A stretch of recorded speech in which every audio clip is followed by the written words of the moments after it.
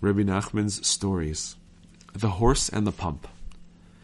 He realized that they were beating him because he appeared to be a madman, and he wanted to leave. Just as he was preparing to leave, however, the horse stuck its head out of the pump.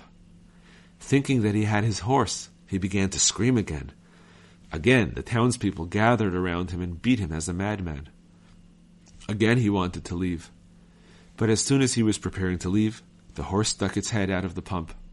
He began to scream again, and again the people gathered and beat him. The other side constantly fools a person for no reason, with absolute falsehood that does not have any substance. The person is tempted and goes after it. Each time it appears that he will make more profit, and he desires it all the more. He pursues it many times, and suddenly it vanishes.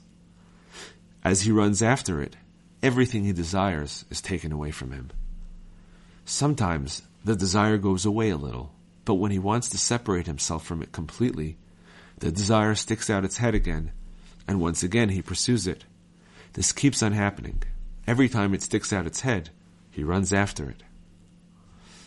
Rabbi Nachman did not explain this concept further. Understand it well.